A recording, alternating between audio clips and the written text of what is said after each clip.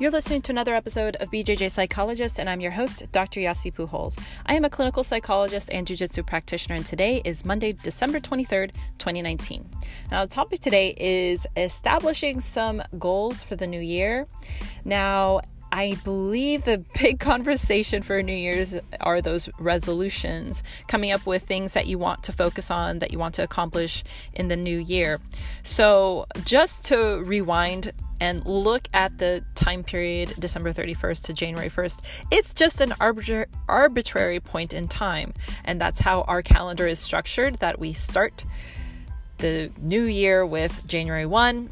And honestly, you can develop goals at any point during your year. But I like the whole concept of a clean slate and starting fresh with a whole set of 12 months.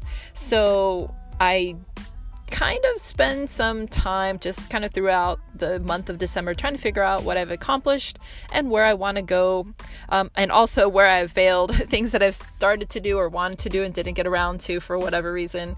So kind of rehashing all of it and seeing what direction do I want to take my life, and in particular, what direction do I want to take my training, my competitive career, what do I want to do? And so in order to accomplish something or meet your goal, you have to have a pretty good plan. So the month of December, especially the second half of December, I'm spending a lot of time thinking about that. I know many of us out there in the jiu-jitsu world are thinking about this next, or the start of the gi season starting in January. So that's pretty exciting. And I think just to give you a direction of how to approach this, yeah, it's pretty easy to say, I want to feel better through exercise and change up my diet. That's a very common one, right? Those weightlifting gyms are super packed in the first few months of the year. But specifically, I would encourage you to evaluate every single aspect of your life you can think of, even down to, personal growth, hobbies, interests, as well as your spiritual path, if you're a person that has something along those lines. And if you're not a religious person, that could even be like meditation. That's also a spiritual practice of a sort. So looking through every nook and cranny of your life, every category would be really helpful to kind of make sure you've covered all the bases. And also things like home organization, your living space, that can also be a goal. I know some people out there have plans to buy a house, remodel a house, fix up an area of a house. I know I do. I've been really struggling with living in this new space, trying to organize everything and having time for that. And then ultimately, once you've covered all the bases, it's nice to sit down and kind of write out those personal goals, and to figure out, okay, which ones are you wanting to focus on? How are you going to play it out in the year? What are the tasks and steps you need to take to accomplish those goals? And then I also think it's good to have some reasonable goals so you can kind of feel a sense of self-mastery and not feel like you have these outlandish, very hard to attain goals and then get disappointed throughout the year. So I like to have a range of crazy wild goals and then, pretty achievable goals in between. Just have a little mix of everything, and then to check in on that goals list periodically, which is really helpful. I personally enjoy doing a vision board, so a visual collage of the goals that I'm trying to accomplish.